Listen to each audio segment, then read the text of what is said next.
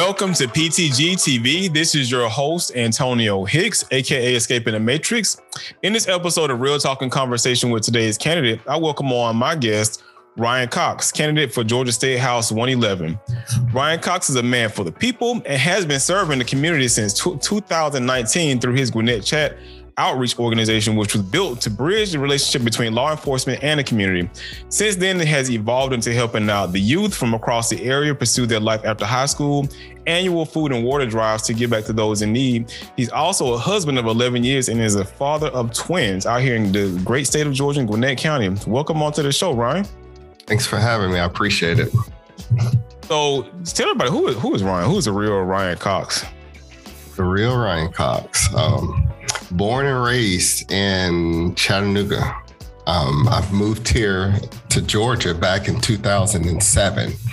So honestly, I'm just, I say a regular guy. So it's funny when we get into like the world of politics and things like that, which is a new arena for me. Because what you may not know, I don't know if you do or not, but I was a chef. I've been a chef for like 20 years. Prior to starting my nonprofit. That's what I did. And so when I moved here to go to culinary school, graduated, and my whole goal was to be a personal chef, maybe like an NBA player, some athlete or entertainer or something like that. And so that's the road that I thought that I was going to be going down. But it seemed like things kind of took a turn 3 or 4 years ago when I started my nonprofit. But I'm the type of person, when I say a regular guy, I'm the type of guy who, prior to starting my nonprofit, I don't even own a suit because I wore a uniform to work for forever. And so I'm the type of person, I'm a jeans and t-shirt, basketball and t-shirts type of person. That's who I am. And I'm a family guy. I'm somebody who spends most of my time. I have twin 9-year-olds. We spend a lot of time doing things together. So that's just who I am in a nutshell. Oh, now where did you go to school here for culinary arts?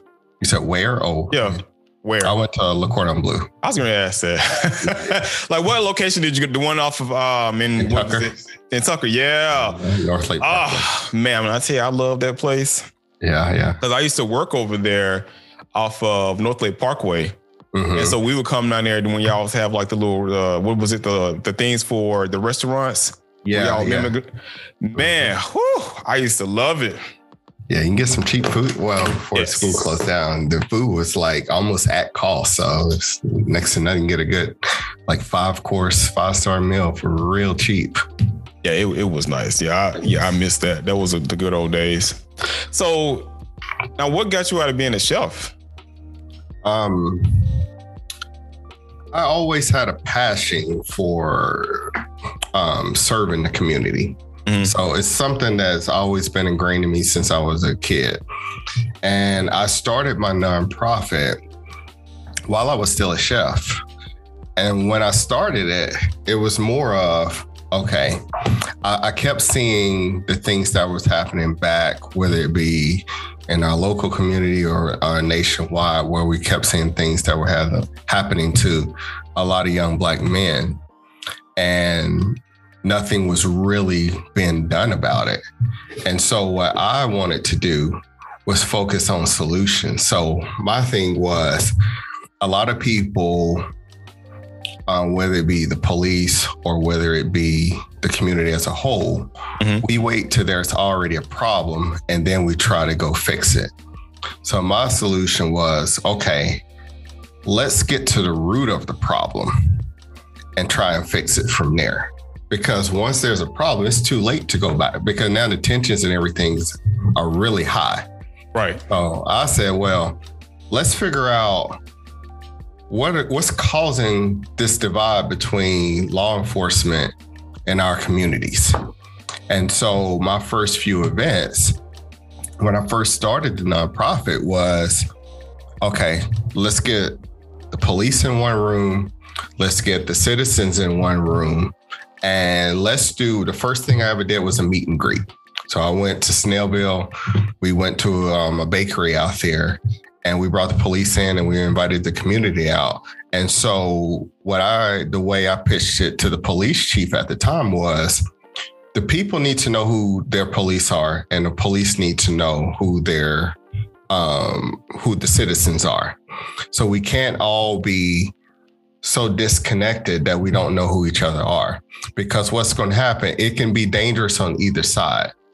And I say that because if you go into a neighborhood and you don't know the people that live in that neighborhood, you don't know what the temperature of that neighborhood is and how people feel about it. And it's your first time. And if you, as a policeman, go in there very aggressive, very hostile, you're going to have issues. And vice versa. If the people don't know who the police are, and then they try to interact with the police in that same aggressive manner, you're going to have issues. So my thing was, let's get everybody on the same page. Let everybody know who each other are, who we are. Mm-hmm. So then if the police needs to come into a neighborhood and they need to go into a situation and they know the people in that neighborhood, then people in the neighborhood can vouch for that policeman, or vice versa. Where they're like, okay, well, we know who he is. This is his temperament. So this is how you need to handle this. But you can also have people in the neighborhood that might want to calm things down too. But if you don't have that working relationship with each other, it's not going to work out. So that was the first thing I did. Another thing I started doing was town halls, where we had the police chiefs in there, and we had some elected officials in the room, and we invited the public out to ask questions of the police, like questions where you can feel like you can do it in a safe environment and not feel like it's going to be hostile, where not everybody has a great experience with the police. Sometimes if you ask a question, they may not want to hear it. Now, I'm not saying that every police is like that, but it can be hostile situations for sometimes. How were those? How were those? It was actually pretty good. One of the problems, though, I wish there were more regular citizens that showed up. Uh-huh. And now that I'm in this world, it was a lot of people running for office that end up showing up. So it was a lot of people running for office. So that's how I started end up making my connections within the political world. It's through my organizing and doing these type of events. People started to show up to my events, and they got to know me that way. So who was a police chief at the time? It was Roy Whitehead out in Snellville. Okay. I tried to do it in different cities, and a lot of I couldn't get anybody to do it. He was the only one. It was like, no matter what I asked him. That's what I was asking. Yeah, he was the only one who would do anything that we asked. Yeah, and it's just sad too, because like I was doing a panel discussion. It didn't have nothing to do with me running for office or anything. It was a panel discussion about, violence in the community, and then some ways that we can combat that. And I wanted to have somebody from the Hispanic community on there. And so Clara Navarro, she referred me to one of her friends, who's his Latino guy out of Cobb County. And his whole captain and everybody blocked that from happening. And they was just like, no. And I was like, well, we're not talking about anything political. We're just talking about, your interaction with the community. And I was like, I just want to have, different races come out and speak on the community and, some of the things they use to actually talk to one another. And his captain was like, nope, we're not doing any of that. Yeah. I've noticed a lot of that, and it's unfortunate because I think it really opens up the dialogue, because what I've noticed is with the police, and I have a pretty good relationship with a lot of police departments, especially with the Lawrenceville Police Department. But I think one of the biggest flaws within the police department is they want to do a lot of the things only on their terms, and they want to set the boundaries. And so it shuts down real dialogue when you do that.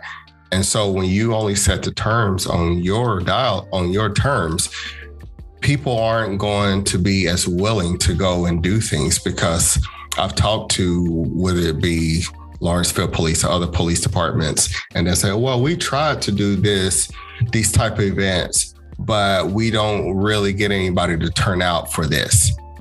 And a lot of times it's because it's like, well, you're setting it up and it's so controlled. Right. That you're not allowing people to be honest and allow them to be real.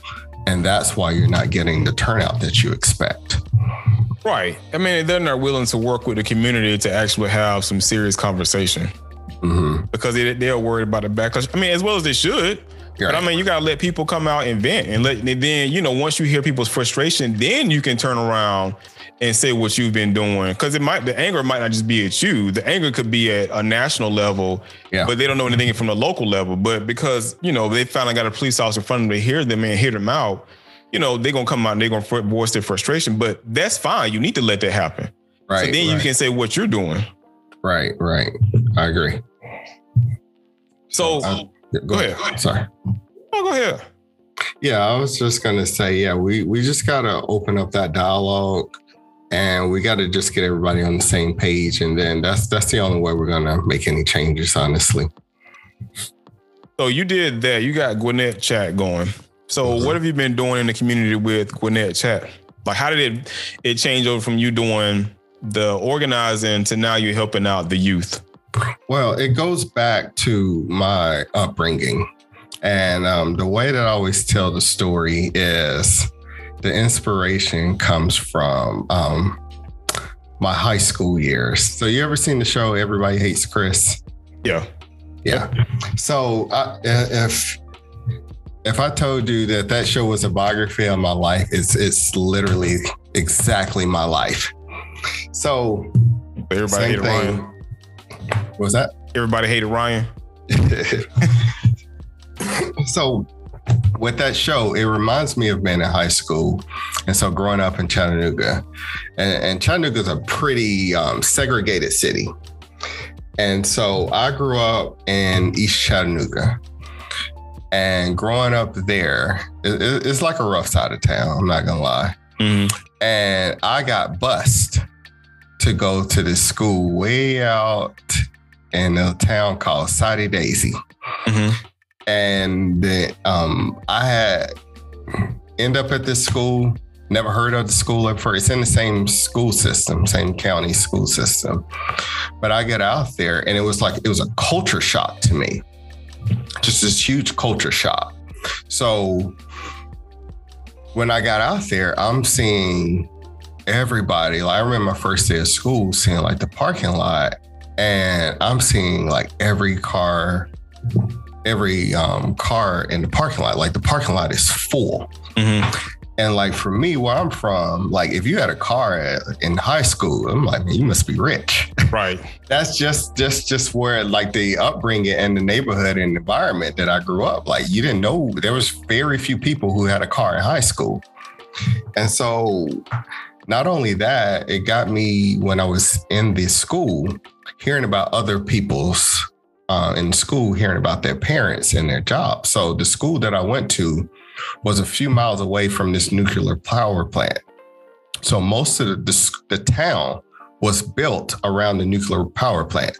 So most of the people who went to the school, their parents worked at that nuclear plant, or they supplied things for the plant. So it was a pretty like wealthy area up there.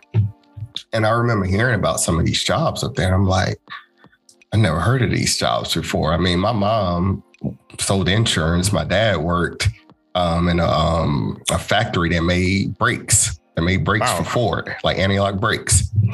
So that's what and most of the people that I knew, that's just the type of work that they did. It's like you worked in a factory, might did a restaurant or whatever. And so I got a chance to hear about all of these jobs, and then like being on the bus and then seeing the houses. And it's like I grew up, I didn't know anybody my entire time growing up. I didn't know anybody who lived in a 2-story house. What? Yeah, because all the houses in my neighborhood were older. It was an older neighborhood. So everybody is all 1-story houses. Like I didn't know anybody who lived in a 2-story house. And I remember being on the bus and seeing these houses, and I'm like, man, these houses are just huge. And it was just something that I always remember. And so it kind of gave me the inspiration of starting this nonprofit. So what we do with the teenagers is those jobs I'm talking about when I was in high school, those jobs I never heard of, That's what we focus on with teenagers. So those kids who don't get a chance to hear about those jobs or learn about them, we do like a take on career day where instead of having a speaker come out and talk to the kids about what they do, we take the kids into the workplace and they get a chance to see it firsthand. Okay. And they get a chance to talk with the people within that organization, company, and they get to see firsthand what it is they do, what type of education background they need, what type of experience that you need to do this. So we focus on that, and we're trying to get them set up for the rest of them, for the rest of their lives. So we'll do that. We also provide them with college tours, because a lot of the kids I work with, college was like an afterthought. And so what we do is we schedule tours for them to go see the colleges and experience it firsthand and do like our own private tour of the colleges. So another thing we do, we this past summer, we had an event where we go out to Topgolf. We bring out a different guest speaker every week, whether it be an entrepreneur, an executive, or whatever. And we have them come out, play Topgolf with us, and that speaker gets to tell their story about their day-to-day life and how they got it started and what they can do to get where they need to go. But that's kind of a general overview of what we do. We're just trying to prepare this next generation for what's going to come.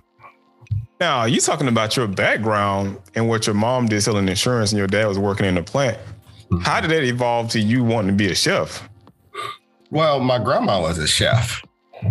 And so like she was a real chef? No. She was a real chef. And I grew up, my grandparents lived across the street from us. Uh-huh. And so like a lot of my family, we all lived on one block. Like literally, it might have been like 14 houses. My family stayed in half of those houses. But my grandparents lived right across the street. And so I kind of drew inspiration from her. Like my grandma was best chef I knew, best cook ever. And so I just took so much from learning from her how to cook. And my grandma, she cooked at least 3 or 4 times a week. And so she was a scratch cooker. And so she taught me a lot of the things that I knew. And so that's kind of where I got the inspiration. Like I spent a lot of time with my grandparents, just sitting down and learning a lot of things from them. Yeah, I was joking, but yeah, typically most older like Mimas and they weren't chefs per se, but they could have been, because like you said, they cooked everything from scratch. Mm-hmm. And like when people like my ex, she her first time meeting my family. No, it wasn't. I mean, she had met them before, but she came down. She got real cool with my cousin, who my grandma helped raise, and she wanted to help out with Thanksgiving dinner. Now, she don't come from here from the South. She's from up north.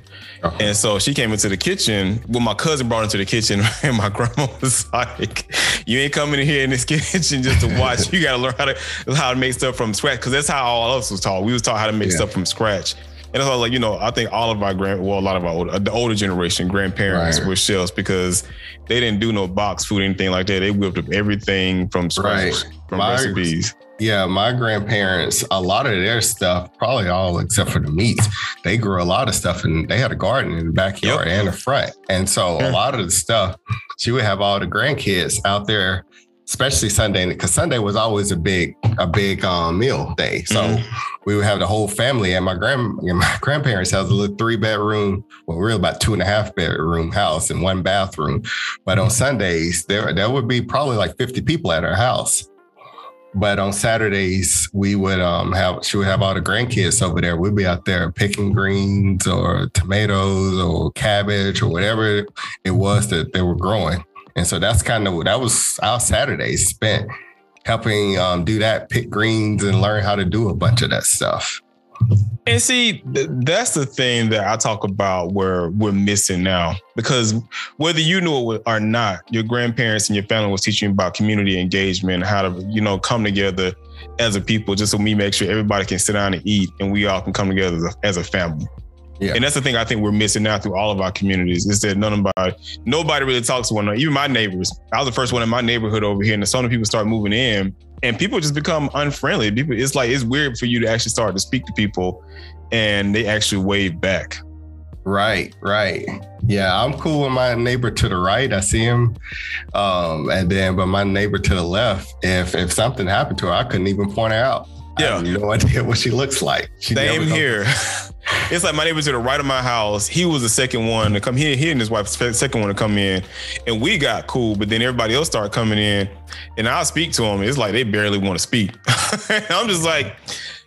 I'm like, we all new to the neighborhood. I'm like, we all need to come together because I'm like, hell, they hadn't finished it yet. But yeah, I think that's one of the big things we're missing now throughout a lot of communities. It's just that bond that we all can come together as a people, just to sit down and just break bread together.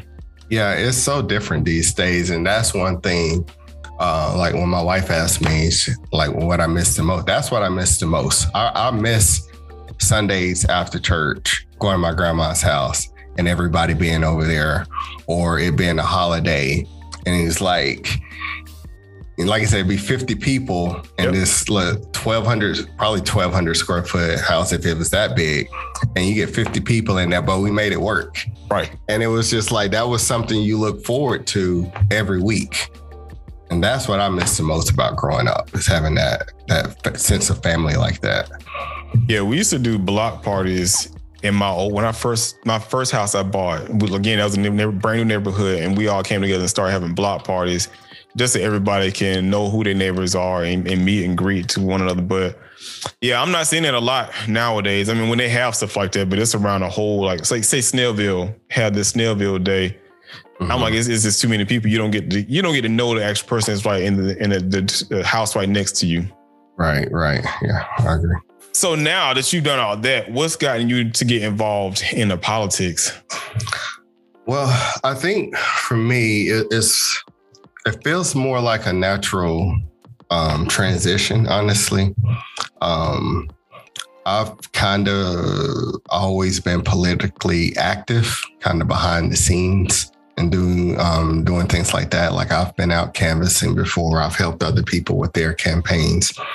But what really got me involved, what made me want to run, do you want to know why I want to run or what made me get into politics? Both.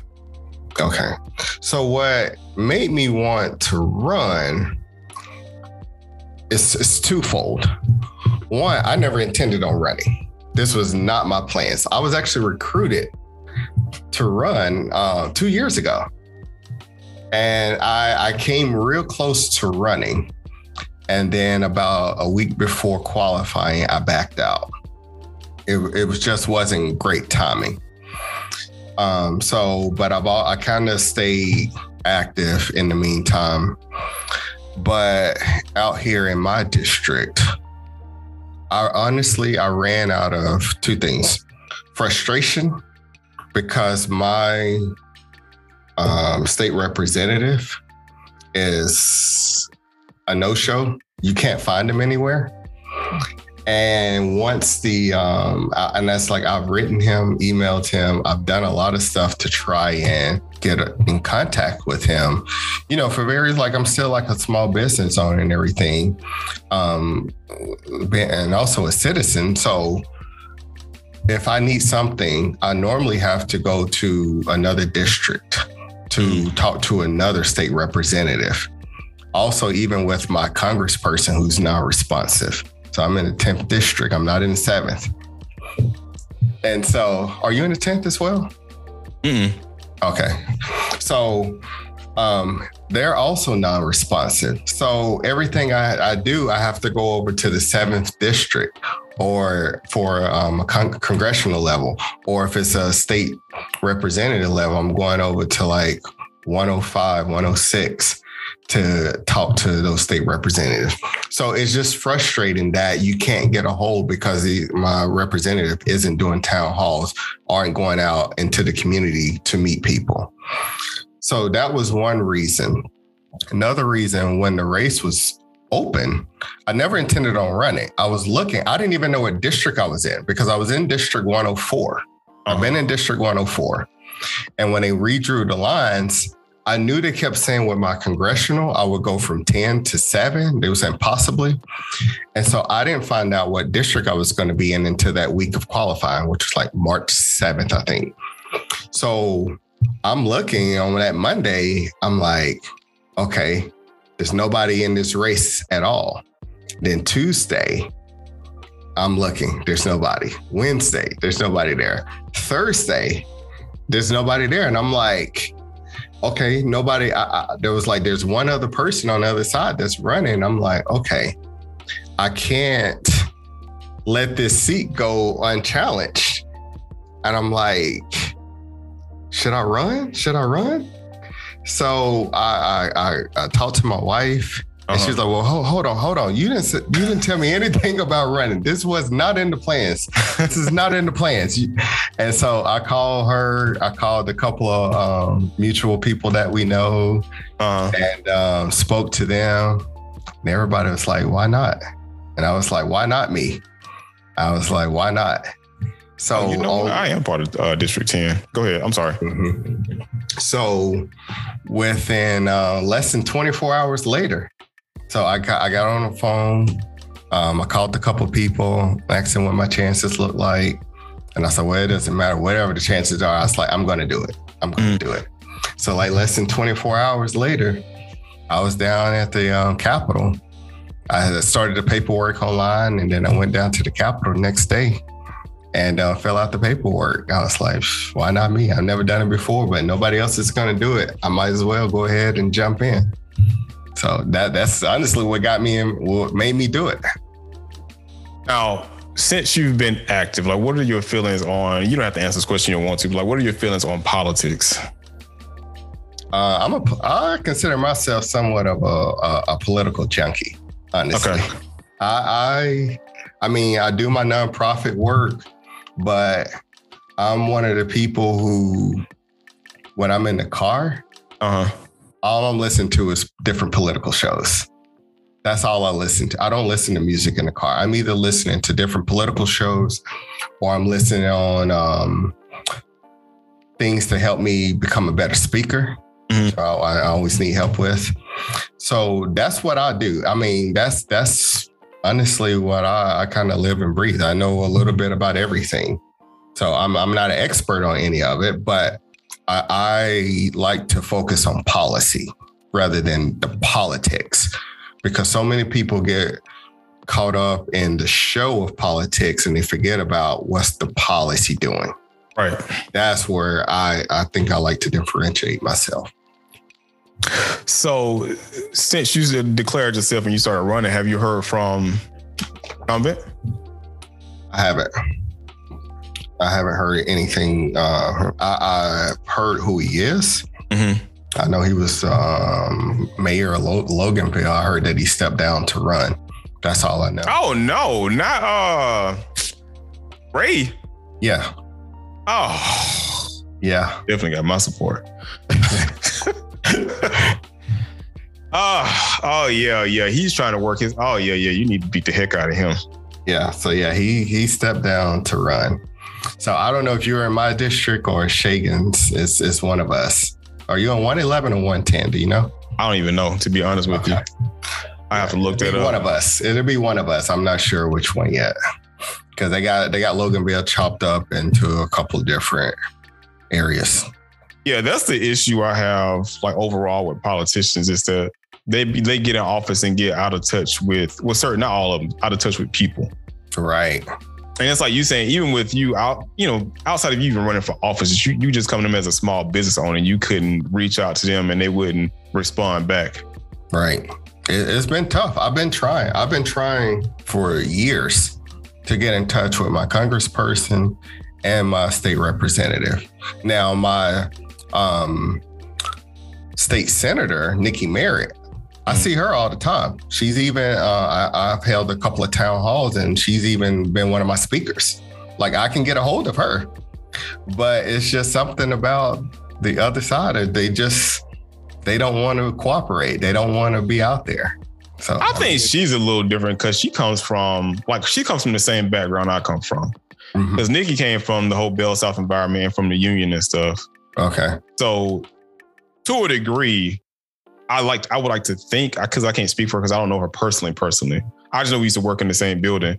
Okay. She, the union will hold her accountable, because that's one thing I did respect about the union at Bell South and AT&T and Southern Bell, because my parents are both Bell babies, and I knew the president. Like, we would have my parents who was so close to the president of the union that he would come over for dinner and stuff sometimes, and he ended up knowing our family. Okay, and so I knew that. Like, when I got into management, first of all, they didn't like that. Well, my parents didn't mind it, but the president and everybody else didn't like it. But I was like, why not have somebody to come from a union background get into management? Because at least they're taking care of the people. Right. And we need more of that. And I was out canvassing Sunday. And one of the things that I told one of the people that I was talking to, I said, we need more people who can run for office and people in office who can fill out a financial disclosure form in 30 seconds. Like, we need more regular people out there. Right. And I told him, and I said, this might sound unpopular at first, but I told him to hear me out. I said, we need to raise the salary on state legislators. We do. And he was like, no. I said, see, people have that gut reaction. I said, how much money do you think they make? And he was like, I don't know, 60, 70,000. I was like, no, they make like a little over $15,000 and they get a per diem. He's like, that's it. I said, so what does that tell you? He's like, I don't know what. I said two things. One, who can afford to take that job at 15,000 and some change? Right. I said, or two, you just get a bunch of rich people in there, or you get people whose job is fine with them taking like a month off to go be a legislator. I said, would your job allow you to take an entire month off to go do that? He's like, no. He's like, yeah. He said, I said, okay, yeah. He said, yeah, they do need to raise it. And it's like, yeah, because what happens is you get the same people in it. You get the people who can afford to raise hundreds of thousands of dollars. You get people who can self-fund their campaigns. And then it's like, okay, if I look at it this way, and I look at it the same way when you send people to Congress. When you have somebody who's a multimillionaire or billionaire, and they step down from doing what they're doing in their state to run for Congress, and they go to Washington, the math, to me, I always say the math ain't mathing.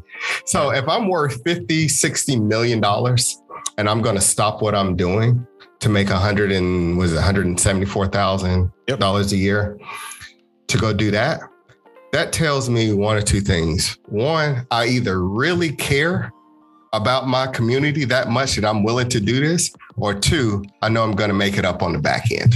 Yep. That's what it tells me. And it's the same thing on the state level. When you have a bunch of people who have a lot of money and they can afford to take that time off and they can make $15,000 a year and it doesn't affect them, it's because they're probably making it up on the back end somewhere. They are making it up on the back end. Right.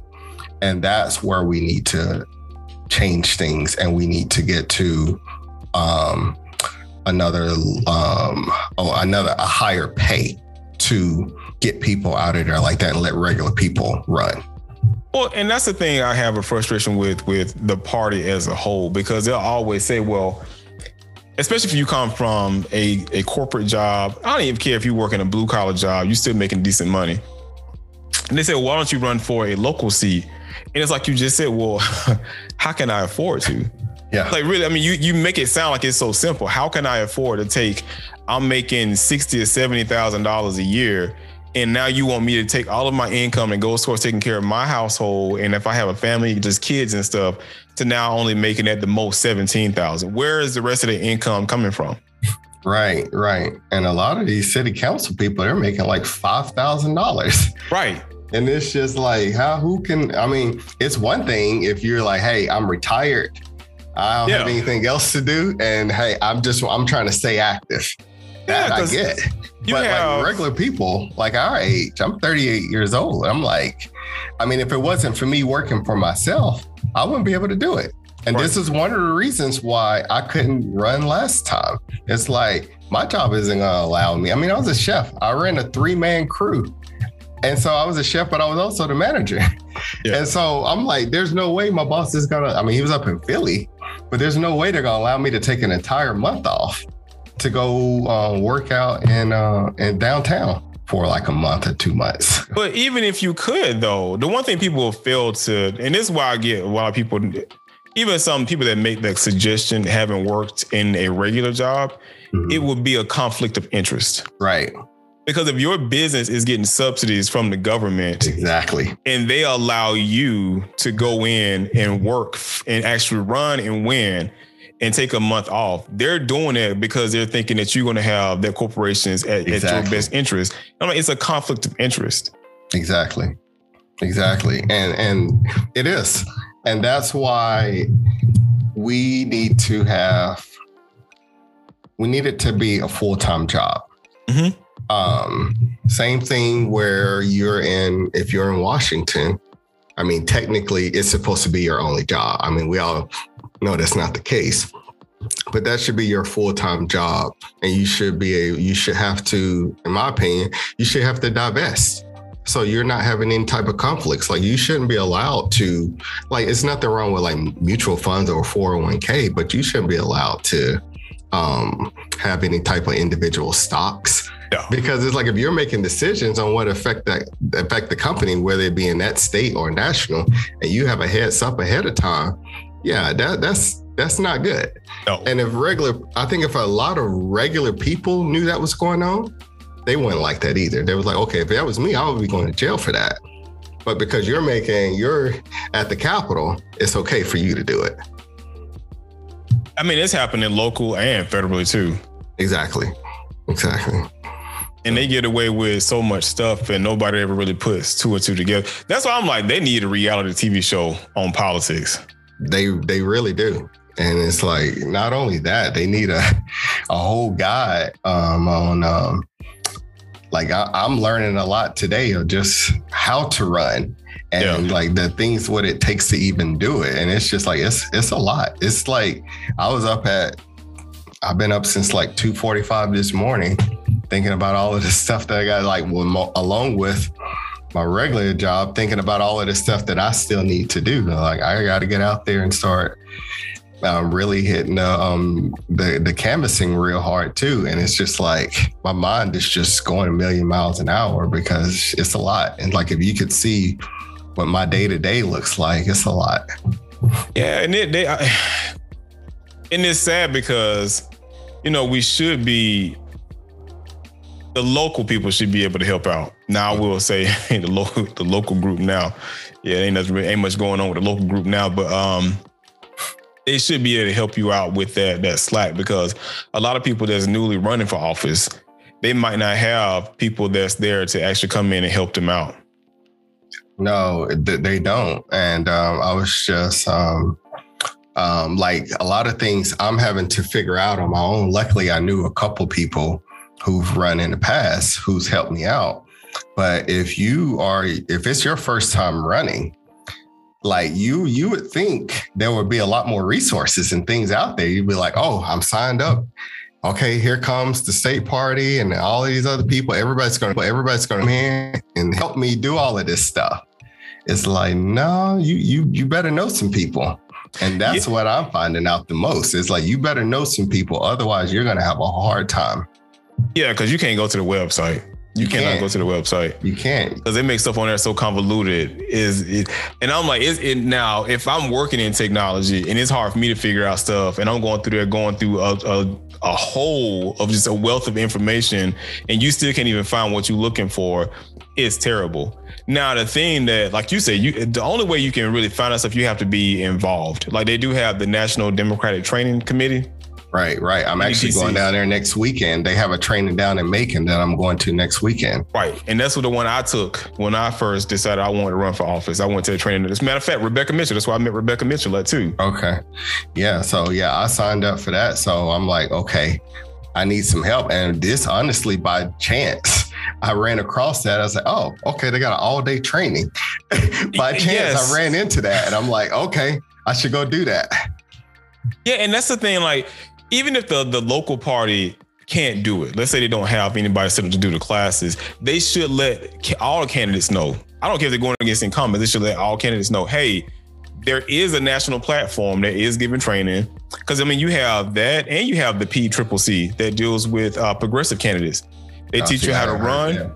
Yeah, that's what I'm saying. And it's I found out too, going along too. So you have the PCCC, they help out progressive candidates. And they give training on, they have an online training class, and they have an in-person training event that they do, I don't know how many times a year. And like I said, then you have the NDTC. So all those things should be available when people come into your local or call into your local office and they ask, okay, well, what does it take for me to run for office? Mm-hmm. Well, if you never ran before, you might want to look into these people over here, these groups over here, because they actually provide training classes to get you up to speed on what you need to do to have a successful campaign. Yeah. So I get a lot of emails, one from a bunch of lobbyists, which is like, I don't even know if that's legal or not, but they hit me up. I get so many emails from lobbyists that want to take me out and want to know more about the race. I'm like, no, that's not what I'm about. And then two, everybody who runs some type of campaign consultant agency. Like you can get, if you got a ton of money, there's plenty of resources out there for you. Like if you come in and be like, hey, I got $100,000 to spend on this race, you can get a ton of help. But if you're trying to do it my way, which is more grassroots, yeah, good luck. It's tough. So, I mean, I try to keep my eyes open for whatever I can find. I do get a lot of organizations that reach out for endorsements and everything. And some of those, I'm like, okay, I don't know who to trust. Like some of these organizations I've never heard of. So some of them I just don't even bother with. Some of them I'll look into. Or if I heard things from other people who've been endorsed by them, I say, okay, and they'll tell me what their experience was like working with this organization. Then I say, okay, this is something that I definitely consider then.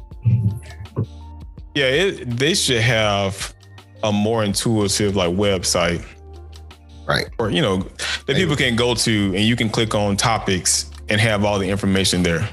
Yeah, right. That might be it might be a good business idea or a whole podcast series. Yeah, I was actually thinking, I was talking to Kadada about that. I really was, because we were talking about actually doing a series on it.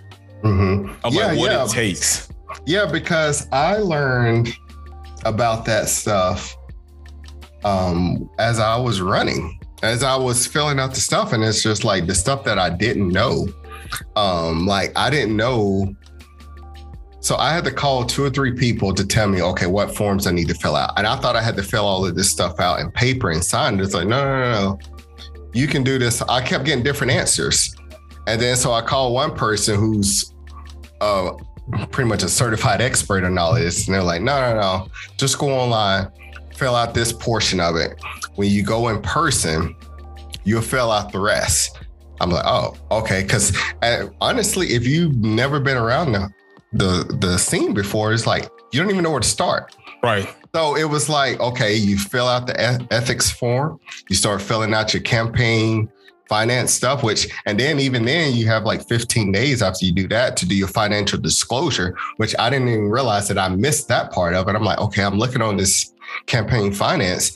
I don't see this form done. It's like, no, it's a whole separate thing. You got to go sign up for that too. I was like, oh, okay. Nobody told me that part. Nope. So it's just like so much stuff like that I didn't know. And it's like, there's not like easily accessible to say, okay, step-by-step guide of what you need to do. Right. Like nobody tells you, like you have to go around even how to set up my whole ActBlue, how to like go ahead and open up your bank account. Like that I knew because I own my own bank, but it's like these are all of the steps that somebody really needs to put together some type of a show or podcast or book and really go detail by detail of what you need to at least to get lunch. Like I qualified March 11th and I started canvassing this past Sunday. So it took me about almost a month from the time I qualified to that time to get everything in place to be able to do it. Could have been faster, but I was waiting on my website to be finished. Yeah, but the thing I really do think it's done intentionally. I'm not even gonna lie about that. I think it's done intentionally because it's meant for people that actually are involved, which means if you're involved a lot, then you're pretty much favored to run for a seat, which they'll probably give you all the support that you need. But if you're a regular person and you're trying to get involved and you're trying to run for office, no, man, it's hard as hell to get through all of this stuff. And like you said, to figure out exactly what you need to do just to even run. Right. And I remember the day I went to go qualify, we're down at the Capitol and I see this one guy. We get there about the same time. And it was this guy's first time running, but you could tell like he was prepared. Mm-hmm. Like when he went to go qualify, people knew who he was. They knew who he was. Like he already had a team of consultants. He came down with a photographer. He came all the way down from like middle of South Georgia. But this guy knew everybody and it was his first time running. I'm like, okay. I was like, I don't know who this guy is. I remember I ran into a couple of people at the Capitol. I said, I don't know who this guy is. I said, whoever he is, he must going to win. I said, because this dude, he took pictures for like 3 hours. And I'm like, he done brought his whole frat brothers up there. He done brought he had like 3 consultants. And then I'm asking around like basic questions. I'm like, okay, I never ran before. What I need to do. And everybody said, you need to go talk to this. Well, it was one of his consultants. You need to go talk to this guy. This guy knows everybody. This guy ran all of these campaigns. And come to find out he's running his campaign. So it's pretty much like he can just sit back and be like, okay, I'm good. I got my team. I got 50 people already working for me. I'm good. I don't really need to do a whole lot. And like me, I'm just trying to get basic information. It's like, okay, I filled out I got all this, my financial, I got my qualifying paperwork done. I'm like, okay, what do I do now? Yeah, and that's the other hard part, is trying to build a strong team. Mm-hmm. And people, somebody do need to talk about, hell, I guess I'll do that. Talk about what it means to build a strong team and a loyal team on top of it too. Because you'll get people want to come into your campaign, but they're in your campaign for their own purposes of trying to boost who they are. Mm-hmm. But they're not really there to help you out, or they're there as a snake trying to help out other people to see what you're doing. Right. And I've ran into that situation too. And I've ran into people already that were trying to impersonate me and saying that I was somebody else and trying to make fake accounts and things on me. And I'm like, if you want to know who I am, I had made a post. I'm like, I'm out here. I'm like, this is my only page. If it's coming from anybody else, it's not me. I said, if you want to know who I am, go online. Go online and type in my name. You're going to see the work out there. I was like, I don't have any bad things out there. I'm like, You're going to see my work that I've been doing out in the community. You're going to see the work that my nonprofit is going to do. But you're not going to find anything like salacious or anything like that. I'm like, I have one private social media page, which is my Instagram, and you go on it. It's just mostly me and my family. That's as bad as it's going to get. Yeah, that's the one thing I've always said. When I was joking with Lolita. I just looked at Hawthorne, I think her last name. I can't remember her last name, but she's a brand consultant. Mm-hmm. And she said she was going to do a thorough background check on me. She was like, so if you need me to know about anything, I said, lady, my entire life is online. I was like, have at it. I'm like, I don't do nothing crazy. I don't post anything crazy. I'm like, I am who I am. And I'm like, through my platform, you can hear my voice to me talk about anything and everything in my life. So yeah, and that's a good thing to have too. Yeah. And that's kind of like me. What the only difference is I've always stayed away from anything political on anything that I do. So even like with my LinkedIn page, like I didn't even announce that I'm running on my LinkedIn page. I made a kind of a vague post that said, after I qualified, that said, why not me? And so a lot of people didn't even really they didn't even get it. They just saw the picture and it was like, oh, okay. And so very few people actually understood it. And I went on my my personal page and I put on there, and people still didn't get it. One person figured it out. And then after that, I've had a picture of me signing the paperwork, and I explained what I was doing, and then people start getting it. And so, but that honestly has been until I got my social media pages for my campaign. Now that has been as political as I get, because it's one of those things where, and I guess I was thinking about it from my aspect. I don't care what other people have to say. I don't care what's going on with everybody. I don't care what your beliefs are. I'd rather just not know. And so that's just the way I've always lived. So I never put anything out there that, they say come back and bite you. It's just been my philosophy. So how does your family feel about you running? It's taken some getting used to, because it's like, I'm already running a nonprofit. It's already like, I'm so busy already between the nonprofit and now running for this. And as you know, I'm also part of the Lions Club as well. And so there's just so many things that I'm doing. I was like, I guess I wasn't busy enough. Like, why not throw this in there too? So it's taking more of my wife getting adjusted, because it's more like, why do you need to be gone all the time? It's Saturday. Why can't we just stay at home and watch a movie? Why can't we just go do things as a family?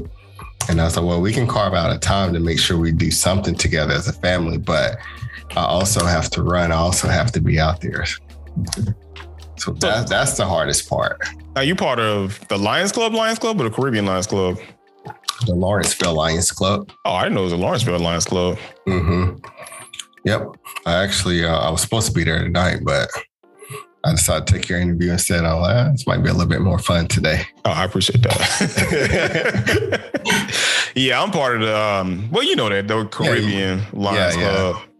Yeah, I see that. I keep up with you all. Y'all do some good stuff out there. Yeah, we got another food drive coming up on May 6th. Okay. So if you want to come out and grab some stuff for your food drives as well too. But anyway, so yeah, you got to make some time out for your family. Yeah, I do tell all the candidates, I'm like, I understand these races are important, but one thing you won't ever get back is time. Exactly. And we spend a lot of time. And so, and a lot of times because of the nature of my wife's job, she can't get involved in anything like that. So she that's why if you look at anything, I'm trying to keep my kids out of it too, because I don't want any craziness with all of that. So she isn't in any pictures. My kids aren't in pictures. It's like I'm almost running. So even though I'm married, been married almost 12 years, but we're keeping that on the back burner so we're not crossing any lines and getting her in trouble with her job and everything. So that's the different part. She should get in. From my personal experience, it was terrible on my wife. It was terrible on my wife. Yeah, well, my wife too, she doesn't like politics. That's not her thing. Like a lot of times, even when we go to vote, she'll be like, okay, here are all the names. Tell me about these people. Yep. That's how she does. She'll be like, I don't know anything about these people. I don't care about this. She's more into the self-help. Let's learn how to manage money. Let's learn about debt, things like that's what she's really into. And so when it comes to politics, she'd be like, I don't care. About 2 or 3 days ahead of time, let me know about everybody so I can make up my mind. That's how we deal with it. Yes, I've gotten deep involved. Yeah, I get those text messages. Mm-hmm. Here are the people that's on the ballot. Tell me who they are. And let me know who I need to be voting for. And I was like, I tell you what, I can't tell you who to vote for, but I tell you who they are. Yeah, that's what I say. I'm like, well, you can make up your own mind. And then some of the times she might be like, oh, okay, I met that person before. So yeah, I'll vote for them because I met them. And that's how she normally end up making up her mind. And then sometimes she'll be like, well, I met this person. I didn't like them at all. So they're definitely not getting my vote. Yeah, so it's a lot of that. It's a lot of that out there. Mm-hmm. So as we wind down, how can people find out more about you? How can they get involved with your campaign? And more specifically, how can they donate? Yes to all of those. So People can go to my website. It's Ryan Cox 4GA. So it's spelled out RyanCoxforga.com. So you can go there. Everything is on there. So if you want to donate, if you want to get yard signs, if you want to help canvas, even if I have a whole bag right here. So if you want to get involved and write thank you cards to people who are contributing. So we have things for everybody. So my goal right now is I'm trying to knock on at minimum 100 doors a day. So I just start cutting up my turfs. I got about 58 turfs. So I would be more than happy to let anybody take one of these turfs and go canvas. So go to my website. You can follow me on social media. I got Twitter, Facebook, Instagram. Just look up Ryan Cox for Georgia on any of those platforms. Now, if you can, one thing I ask about people that come onto the show, if you can give a word of encouragement back to the community, because I know you have a word of encouragement since you help out the community. Yes. So my word of encouragement, it's a little different. It's a little different. I know you normally do this. And this is what me running a nonprofit and one of my pet peeves. And so what my word of encouragement is, stop telling Black and brown kids or poor white kids in general, stop telling them that we should not be sending them to college because of that. They should be going to trade school and technical schools. My thing is, even with my organization, my job isn't to tell them, hey, don't go to a 4-year college. My job is to show them all the options, whether it be 4-year, whether it be a job right out of high school, whether it be a technical college, whether it be whatever, and let them make up their own minds. Because what we don't do, we don't go out to, let's say, Johns Creek. We don't go out to Cumming and say, you know what? Don't worry about going to a 4-year school. You should focus on getting a job right out of high school, or you should be a welder. And there's nothing wrong with that. But we only do it in certain communities. We only do it to certain kids. So my word of encouragement, don't do that. Encourage them to do what they want to do. That's what I want to see. That's my words of encouragement. Encourage kids to follow their passion and to do what they want to do and make a lot of money doing it. All right, well, that's a good one. So thank you again for coming on to the show, Ryan. Mm-hmm. I will be following the campaign and helping out as I can, because I do support you. And you can find me. This is Antonio Hicks again, Mr. Escaping the Matrix. You can find me on ptgtv.online. We do, like I said, I am a vice president of the Caribbean Lions Club, so we do have a food drive coming up on May 6th. Ryan, since he's not speaking on it, does have a Dancing with Gwinnett event coming up in June. Yes, you can go to my my nonprofit site. It's GwinnettChat.org. So we are we calling it Dancing Stars of Gwinnett. Kind of got like a who's who of that, and we got some pretty big names from Gwinnett County that will be dancing. And we're just trying to raise money to keep this program. Our program is 100% free for any kid within Gwinnett County. We don't charge for food, transportation. We get free clothing for they get T-shirts or hoodies for everything. And we're just trying to make sure that we can keep this program free. And we're trying to raise money to get a passenger van. So that's why we're doing this event. So he is actively involved. He's not just a talker. He's actively involved within the community to make the changes that we need to make change.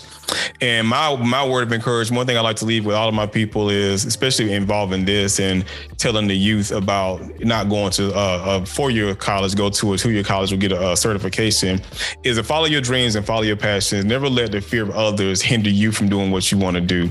It's something I talked about in my radio show that was on today, is not swallowing that pill of fear, because one thing, once you swallow the pill of fear, it'll eat you up from the inside out and prevent you from moving towards the blessings and the things that God or universe has in store for you. So make sure you lead with your heart and your passions, regardless of what people's feelings are and what they think you can do and the limitations they put upon you. Because if you lead with that, you'll get to everywhere you want to go. So thank y'all for tuning in. Thank you again, Ryan. I love you guys.